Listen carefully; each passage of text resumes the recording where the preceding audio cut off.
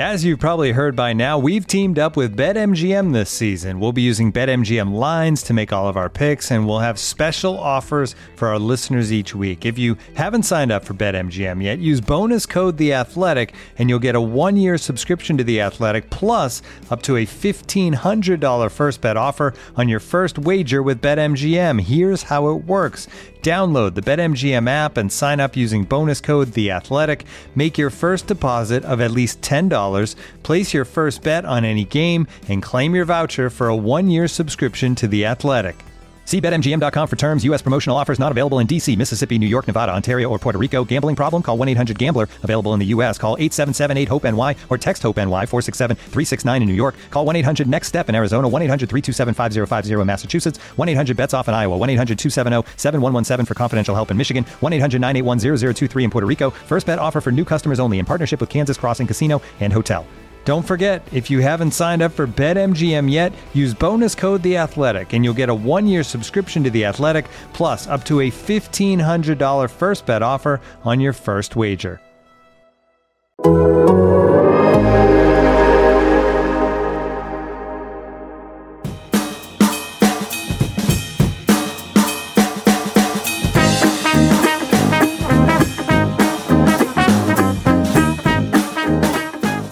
What's going on, everybody? Welcome in. It is Monday, and we are back with another Hold That podcast on time, because for now, this weekend's game does not seem to be threatened in any way. That is the LSU-Arkansas football game.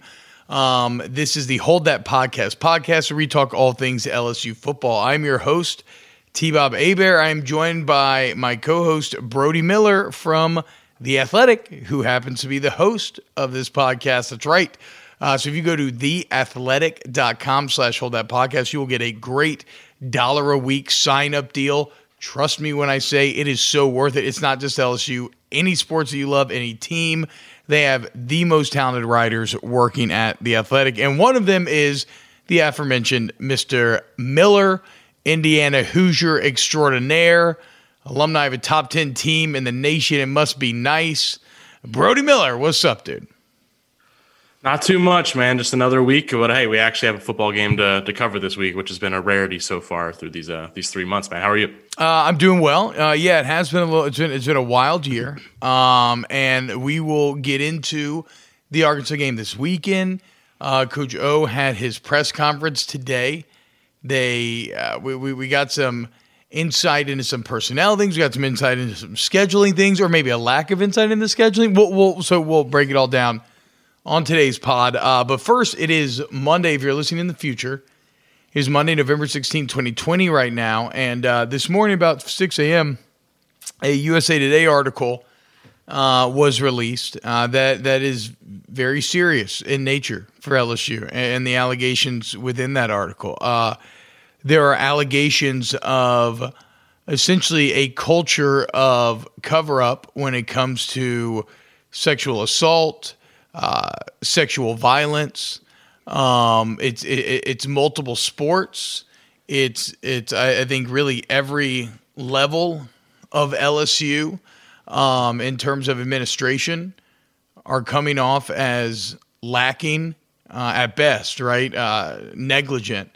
Purposely negligent at worst, and they have a lot of, I think, questions to answer over these allegations. Now, I did have some idea that this was coming because I don't know how you get on this list, but somebody that I know forwarded me an email from LSU where they said, "Look, USA Today is going to release an article. It's going to say a lot of things. For legal reasons, we will not be able to address a bunch of it." But it basically seemed like they were getting like the stockholders like ready for the bad news cycle, right? Well, the bad news cycle is here, and it feels like much more than a bad news cycle if these allegations are true. And LSU has a lot of questions to answer, I would say, Brody.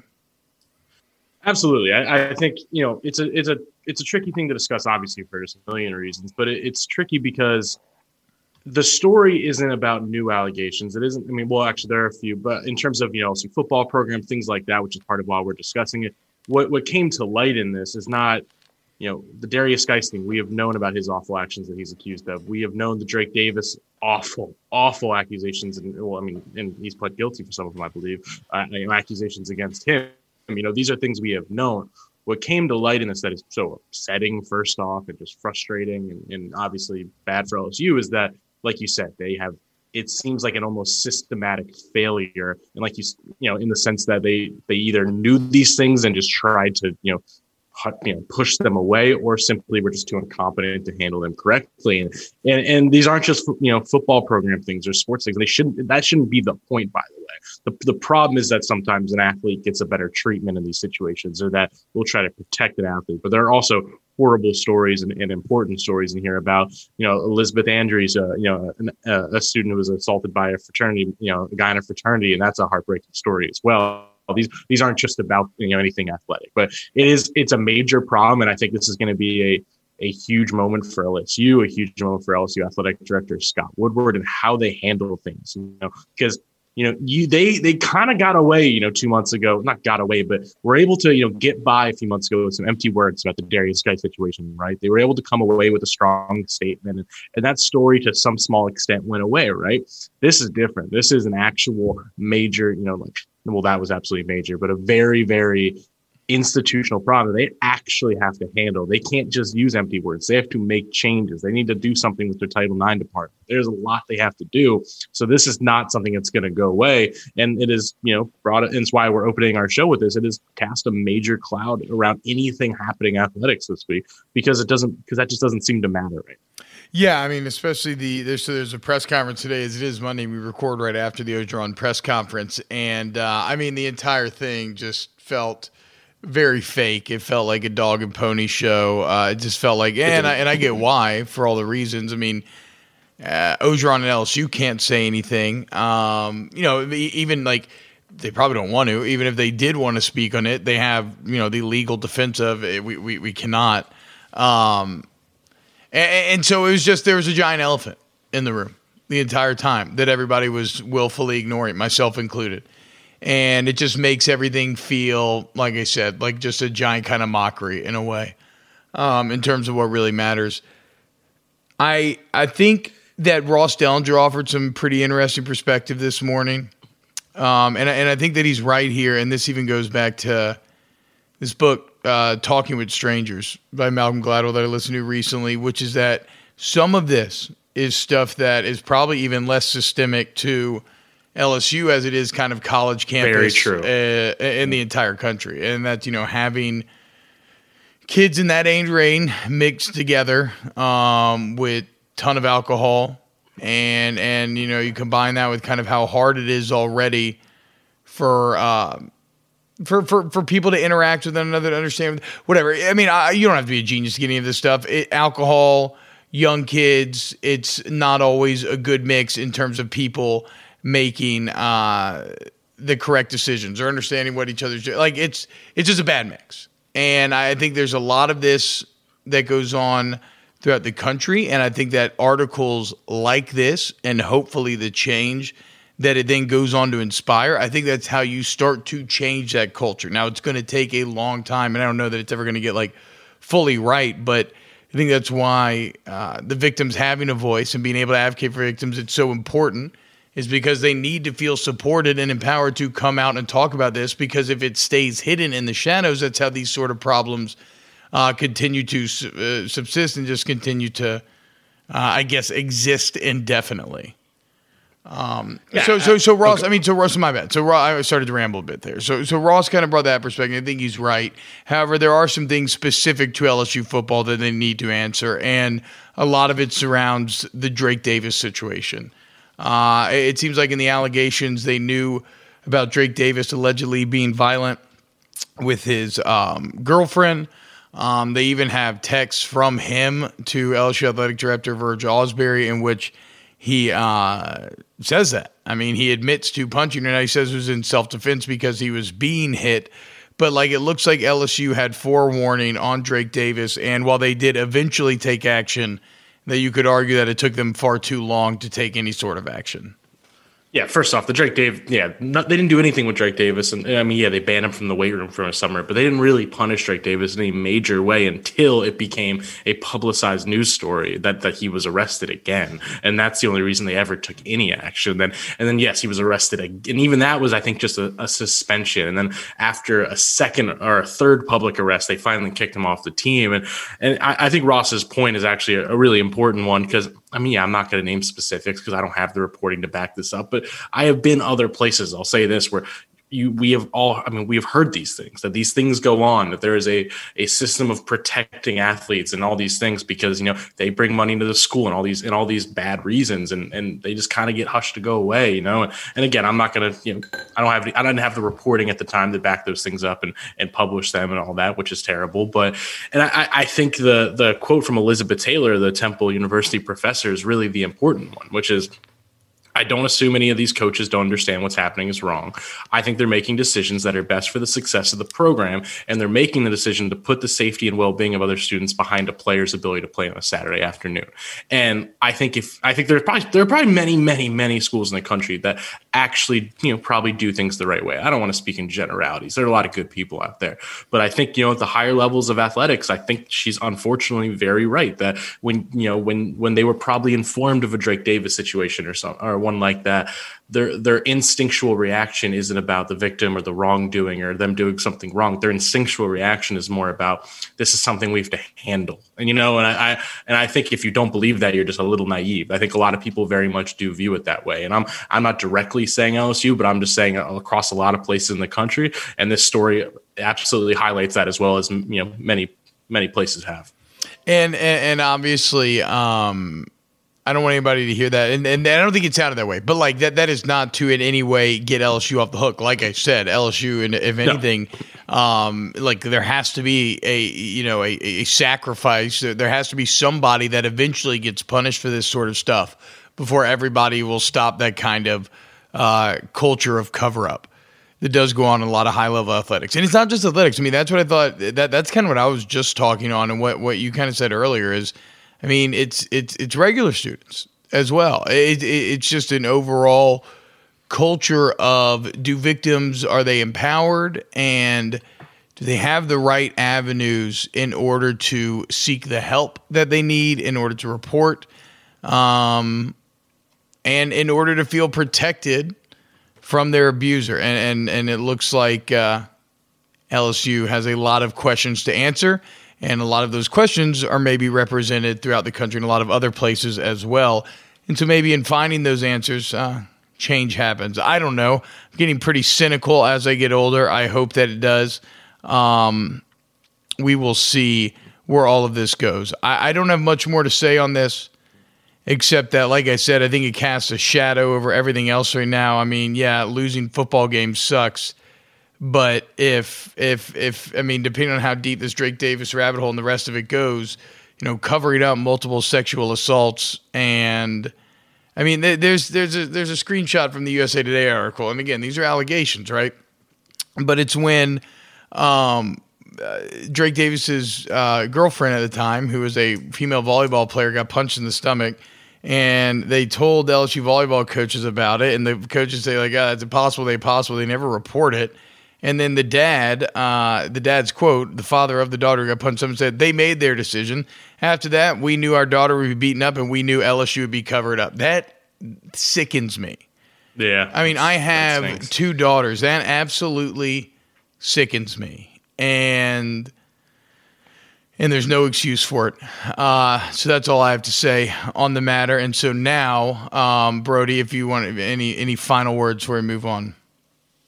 No, I think you put it really well, and I think just the cap on it is just that, again, none of this is the important part, but it's just the reality to some extent, so don't take this the wrong way, but it's just another week of just a dark cloud over this LSU football program the past, 4 months more, going back to how Ed Orgeron has handled things off the field, going back to the pandemic, going back to, an outbreak last week, going back to obviously the on the field play, it's just one thing after another. I think that is just, really making this a genuinely dark cloud over a season that I just can't even remember many like it, just in the sense of the hits, not the hits, but just the bad looks just keep coming one week after another. I haven't really seen anything quite like that.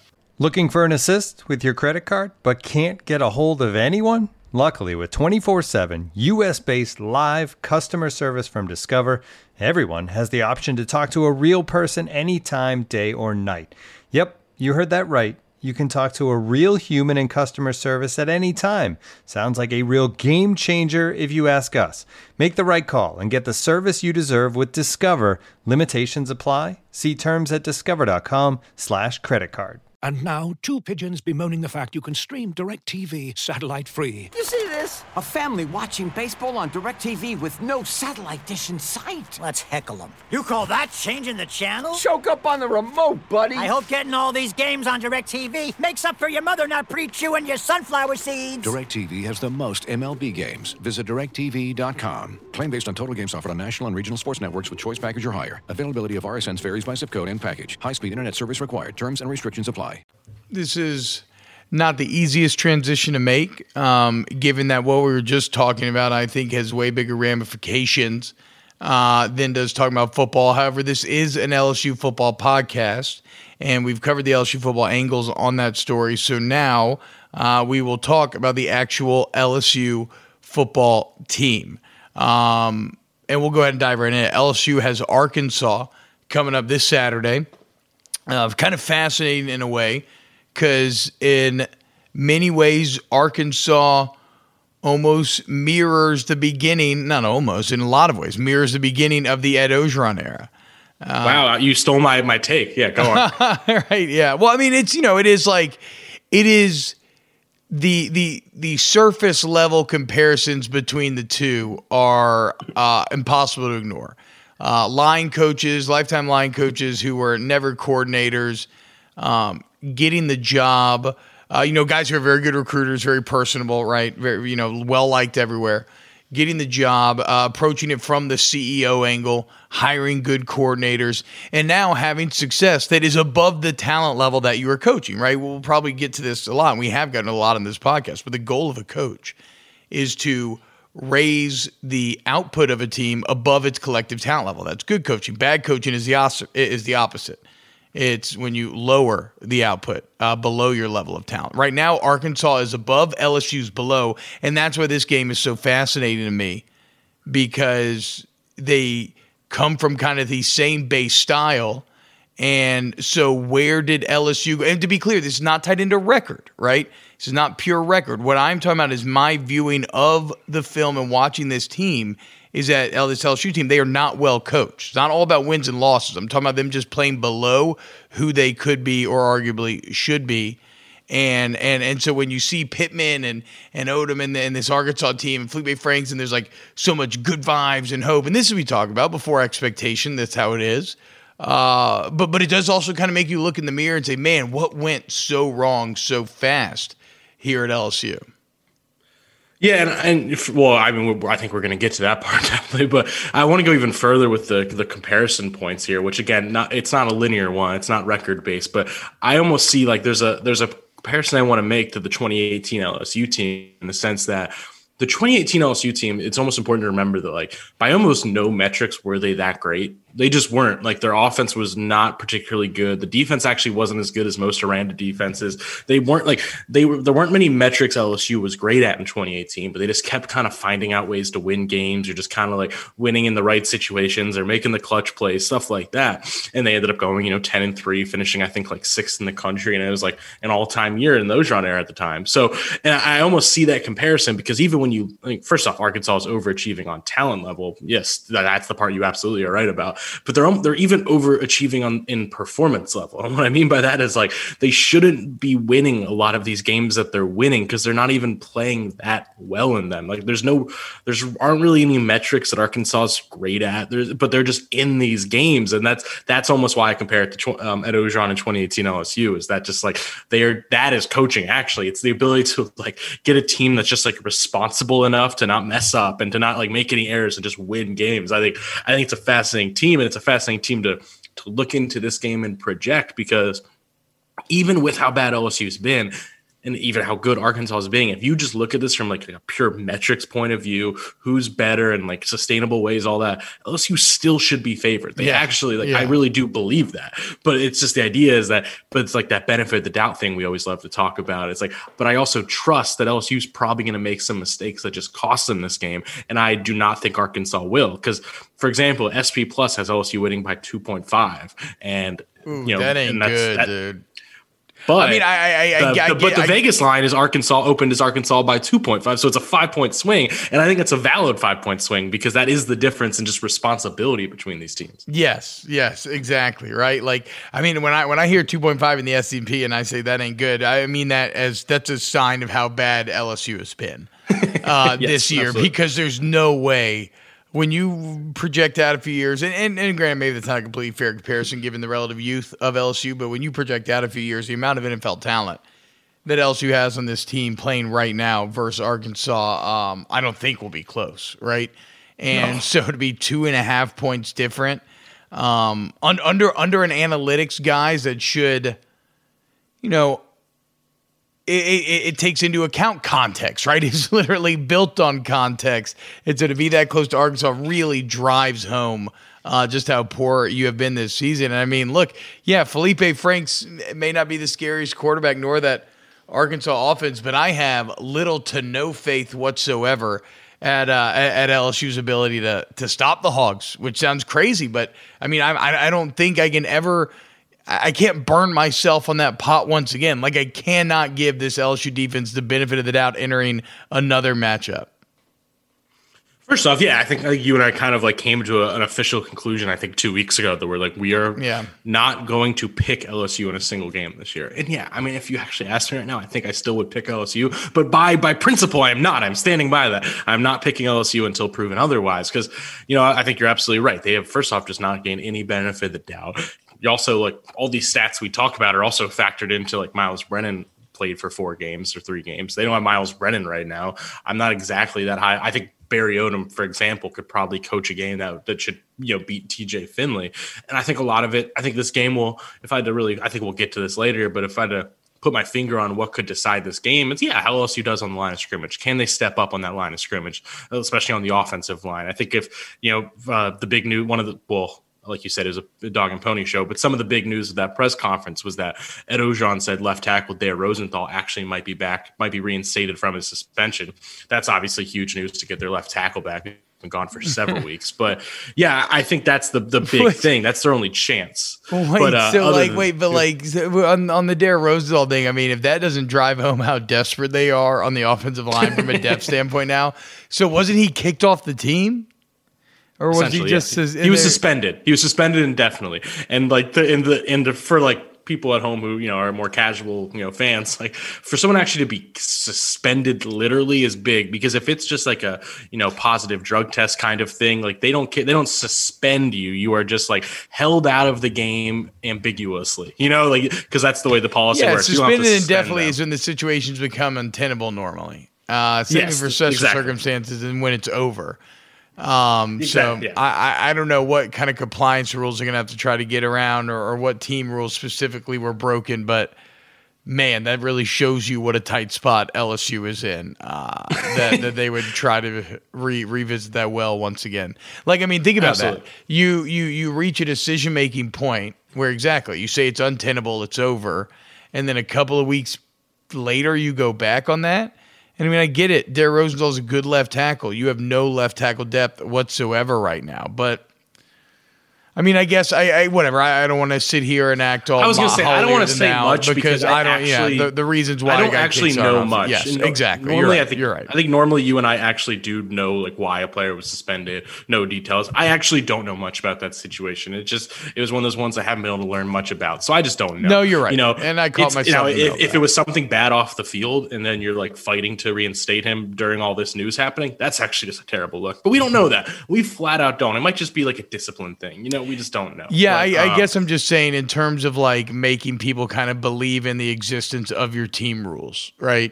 Just in that these team rules actually matter. But whatever, all rules only matter to a point, right? How much can you help the team? It's kind of what got you into this trouble in the first place a lot of times.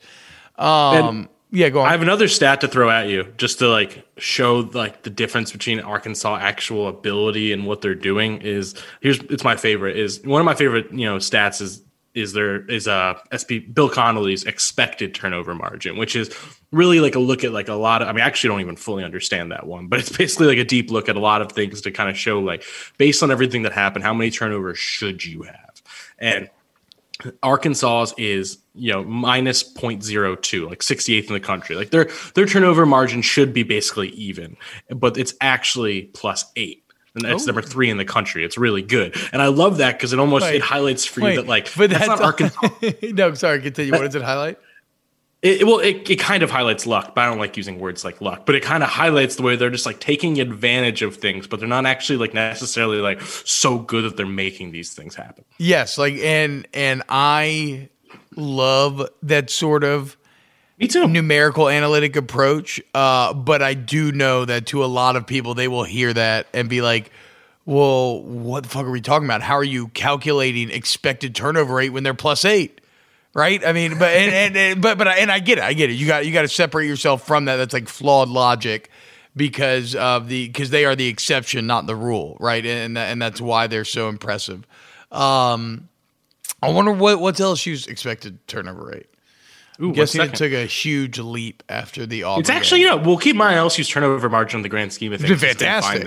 It's been fantastic. The Auburn game threw it off a bit. They're +1 actual turnover right now, and their expected is also +1. They're 38th in expected and 45th in actual. Like they're fine. Their turnovers are not a problem. Yeah. So what do you think about this weekend? I don't know, man. I don't know if it's this news cycle, the recent news cycles, the apathy that I'm seeing around LSU. It feels like bad vibes all around. I expect nothing from them. I will not choose them to win, but I'm prepared. But this is probably the most winnable game left on their schedule. Absolutely. I think before I even say what I think, I'll start with just the small. And it's like, yeah, you look at it, it's like, what's LSU's biggest problem on this team, right? They give up just an insane amount of big plays, right? Just like a scary amount of big plays. Arkansas just gets almost 0 big plays. There's like no explosiveness and whatnot. What's Arkansas? You want to look at Mississippi State's resume post LSU and look at their big plays compared to the ones they got against you. But it's still better to play a team that isn't as good at it as one that is. Yes. And then, you look at things like, LSU is actually a relatively explosive offense. Not as much so without Miles Brennan, but they are pretty explosive offense, and they move the ball pretty well. Well, Arkansas's defense. Here's the thing, and this is where I actually believe in things like coaching, and this is actually like a literal proof of the difference between like coaching and talent and whatnot, is that teams move the ball pretty well on Arkansas because teams are just better than them. They're probably going to get more of a push on the line. They're probably going to beat that corner. Like their success rate defensively is just not very good, but they just give up nothing they shouldn't. And that is coaching to me. And they don't give up touchdowns in the red zone. They give up a lot of field goals in the red zone, stuff like that. So I think that's an example of kind of how they're going to put pressure on someone like TJ Finley to kind of say, like, you have to beat us because we're not going to beat ourselves. And that is kind of a long way of saying, everything I'm looking at still tells me LSU should win this game. I really do. But I am going to pick Arkansas because if I'm picking a team, if I'm picking who's more likely to mess up, I just think it's LSU. Yeah, and then, that's as logical and as honest and objective as an argument as you will find on this game. I like for me to sit here and pick LSU, I would have to rely on just the base idea that just they'll play better. Like I would have to fly in front of everything that they showed us this season, fly in the face of it. And so, hey, well, then it's tough because like you look at the South Carolina game, and then where they did everything right, the O-line looked fantastic. Well, the defense still actually played way worse than the score tells you in the South Carolina game, so I shouldn't say that. But offensively, like everything looks smooth. And if LSU's offense is back to what it like looks, say hypothetically against South Carolina or more like Missouri or something like that, yeah, I think they beat Arkansas. Like I do. Like I think if their offensive line gets back to that South Carolina performance, they win that game. But that Auburn game, which, by the way, I don't think Auburn and South Carolina is bad as South Carolina. I don't think Auburn's any good. You know what I mean? I just don't. So, like, I don't know what I'm almost asking you this. What should I put more stock in, the South Carolina game or the Auburn game? Because I don't think those two teams are that far apart. when combined with the other information that we've seen this year, South Carolina feels more like the exception. Auburn feels more like the rule. I would also say that I get worried about longtime defensive coordinators with more film on freshman quarterbacks. And so while certainly the root of all evil against Auburn was the struggling offensive line, there's no doubt that Kevin Steele, you could see him smelling a little blood in the water once he started to get to Finley. And with the way that Barry Odom's coached it up this year, I can only imagine that he's going to have a pretty damn good plan for how to make it very hard on TJ Finley.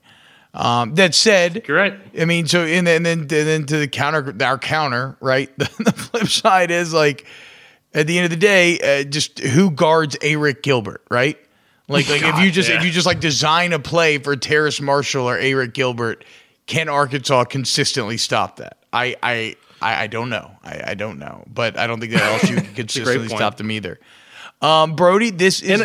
Sorry. Go on. I was going to say, and the one last thing I'd say to bounce off what you said, which you were like, you're going to give, like an experienced DC is probably going to do better the more film you have on a freshman QB. I also think it goes the other way, where the more film everyone gets on Bo Pelini, I would imagine the more like a Kendall Briles can just dissect him, because I think that everything we understand about Bo Pelini. I'm crying in pain, or I'm laughing in pain. Why does LSU's defensive coordinator feel so ancient and out of touch with the modern game? Bad. It is so much worse than we ever could have wrapped our head around. I mean, it's just there. I mean, Vanderbilt, they played 5 games and 4 of them have just been historically bad. Yeah. So I mean, Bo Pelini, if you want to save your job, I mean, the path lies in front of you. Good luck. Do you want me to give you some more bad news before we wrap up or whatever? Yeah.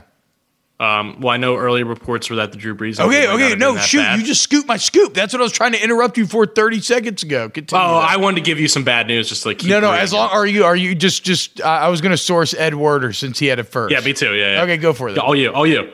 Okay. Source is Werder Ed, ESPN. Source, results of medical evaluations performed today on Saints quarterback Drew Brees revealed he has multiple rib fractures on both sides of his chest and a collapsed lung on the right side. Injuries suffered over the last 2 weeks. It is uncertain how much time he will miss. What in the hell, dude? How tough is Drew Brees? What? I mean, so when he led that 2-minute touchdown drive right before half, where he threw a touchdown, threw multiple passes, he had a beautiful screen pass, a big 3rd and 3, a touchdown pass where the snap was fumbled, and he had to bend over, pick it up, and throw it. He had a collapsed lung and multiple broken ribs on both sides. Like, what is he doing? How's that even possible? See, I think my initial reaction to that is like, doesn't that mean he's probably going to be out longer than we even thought? I mean, I don't know. I had no real great hopes that it was going to be too short. I had my head kind of in like the 6-week range. I mean, I don't know. I don't know if this is like longer or shorter than that. I kind of shifted into, I think that sacrificing the 1 seed for the Saints by giving Brees more time and then getting a healthy Brees come playoff time is way better than trying to push them through for a 1 seed that is hyper devalued in the Corona age of home field advantage. But, wow.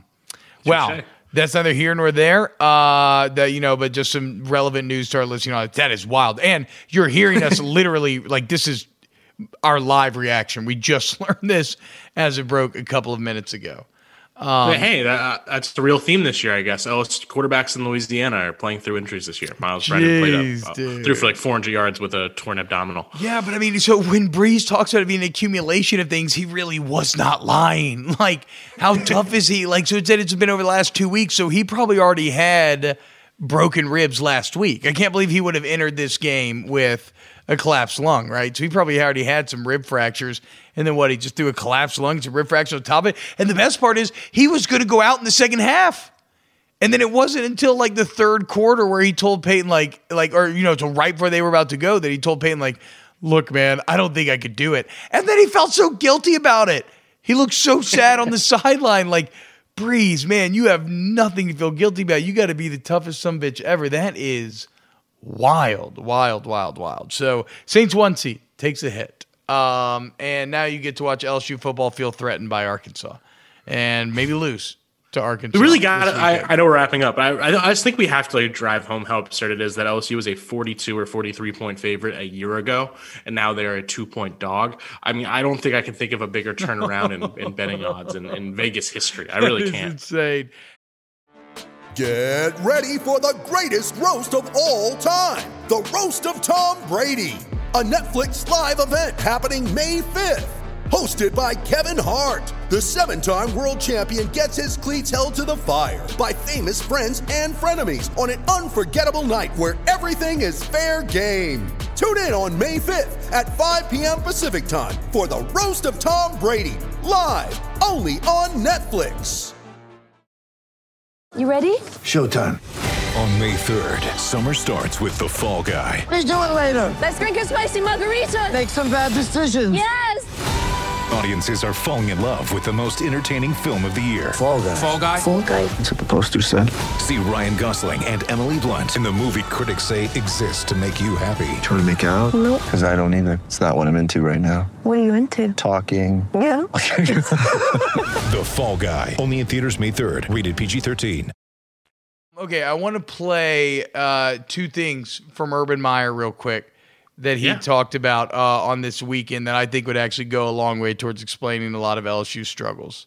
So what is check under the hood? When you tell somebody to go check under the hood, what are you telling them to go do? Well, so many of us are excuse makers. I mean, that's part of who we are, and it shouldn't be that way. When you see a team struggle, the first thing the fans and the media blame are the players, or they blame the coaches. It's never more evident than the NFL.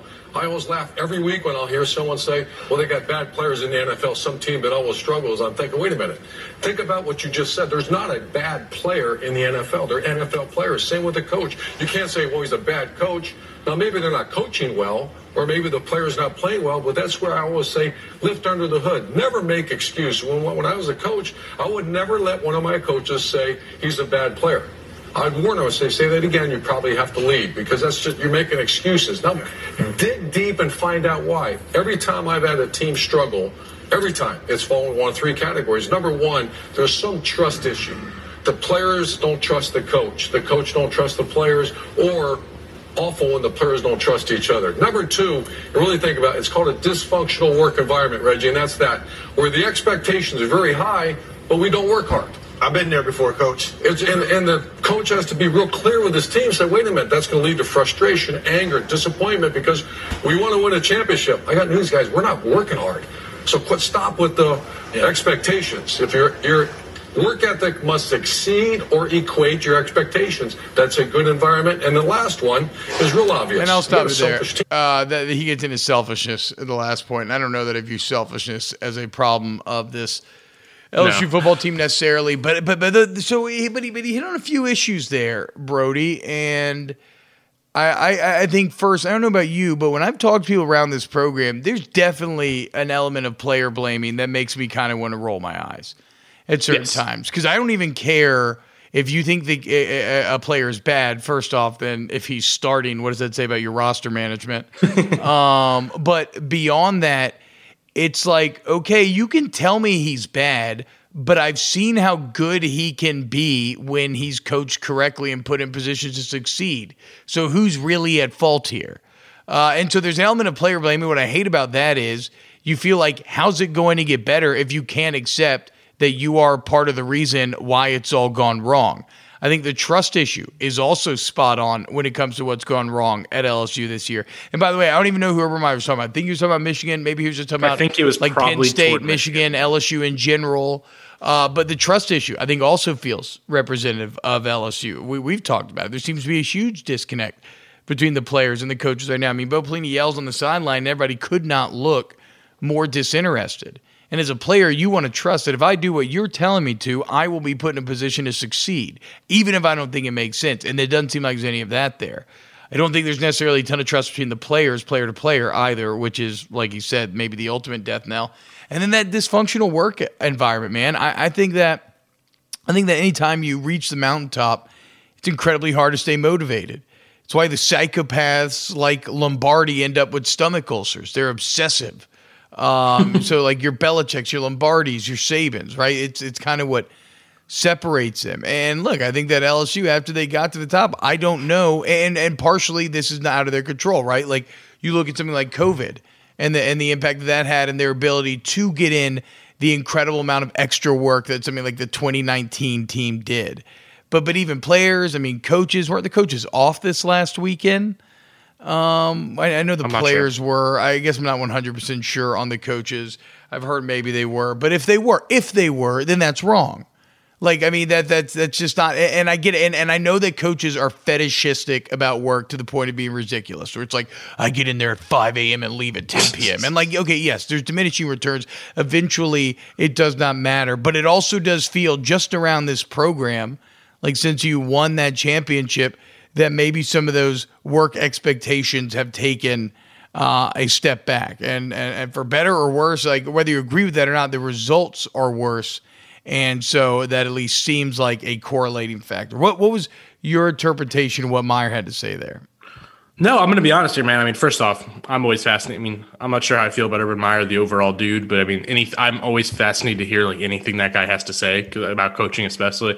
He nailed that entire tangent, and it really does work with LSU. You nailed this pretty well, so I'm not going to reiterate everything you're saying. But yeah, the player blaming is almost nonsensical because you look at, say, a Jacoby Stevens, and it's like, I have 2 years of proof that guy's a really good player. Like, he always had flaws, and maybe it's just like getting highlighted more that he's the main guy. But like, no, like you said, we have proof of some of these guys doing well, and now we have proof of what they're not doing against other people. And then there's the trust thing. And I think it's a mix of, I do just think there's a disconnect even more than just like them coaching poorly, not wanting to listen to them. I think a lot of it is just like, there just seems to be like a lack of like cohesion, and it goes back to the thing I think we talked in one show about, like, it's kind of just like a lot of old white guys and then like, and like telling a young kid that I just don't know if there's like an agreement there.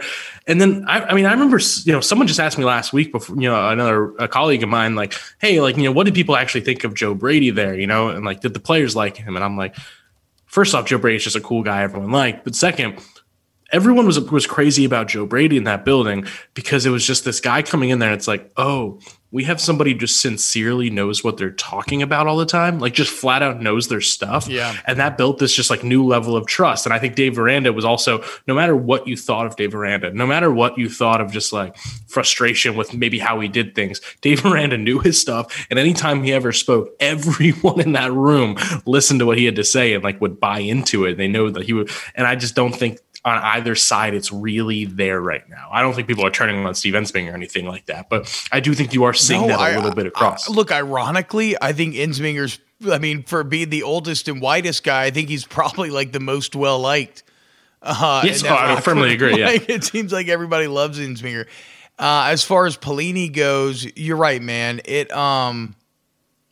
I guess you never think about that a lot, right? Coaches switch over. In our brain, we're just like, all right, it's a new coach, whatever. But imagine being a player that maybe came up under Dave Aranda, this ultra pensive, ultra respected voice who, is not very loud and is stern, but like very kind of soft spoken.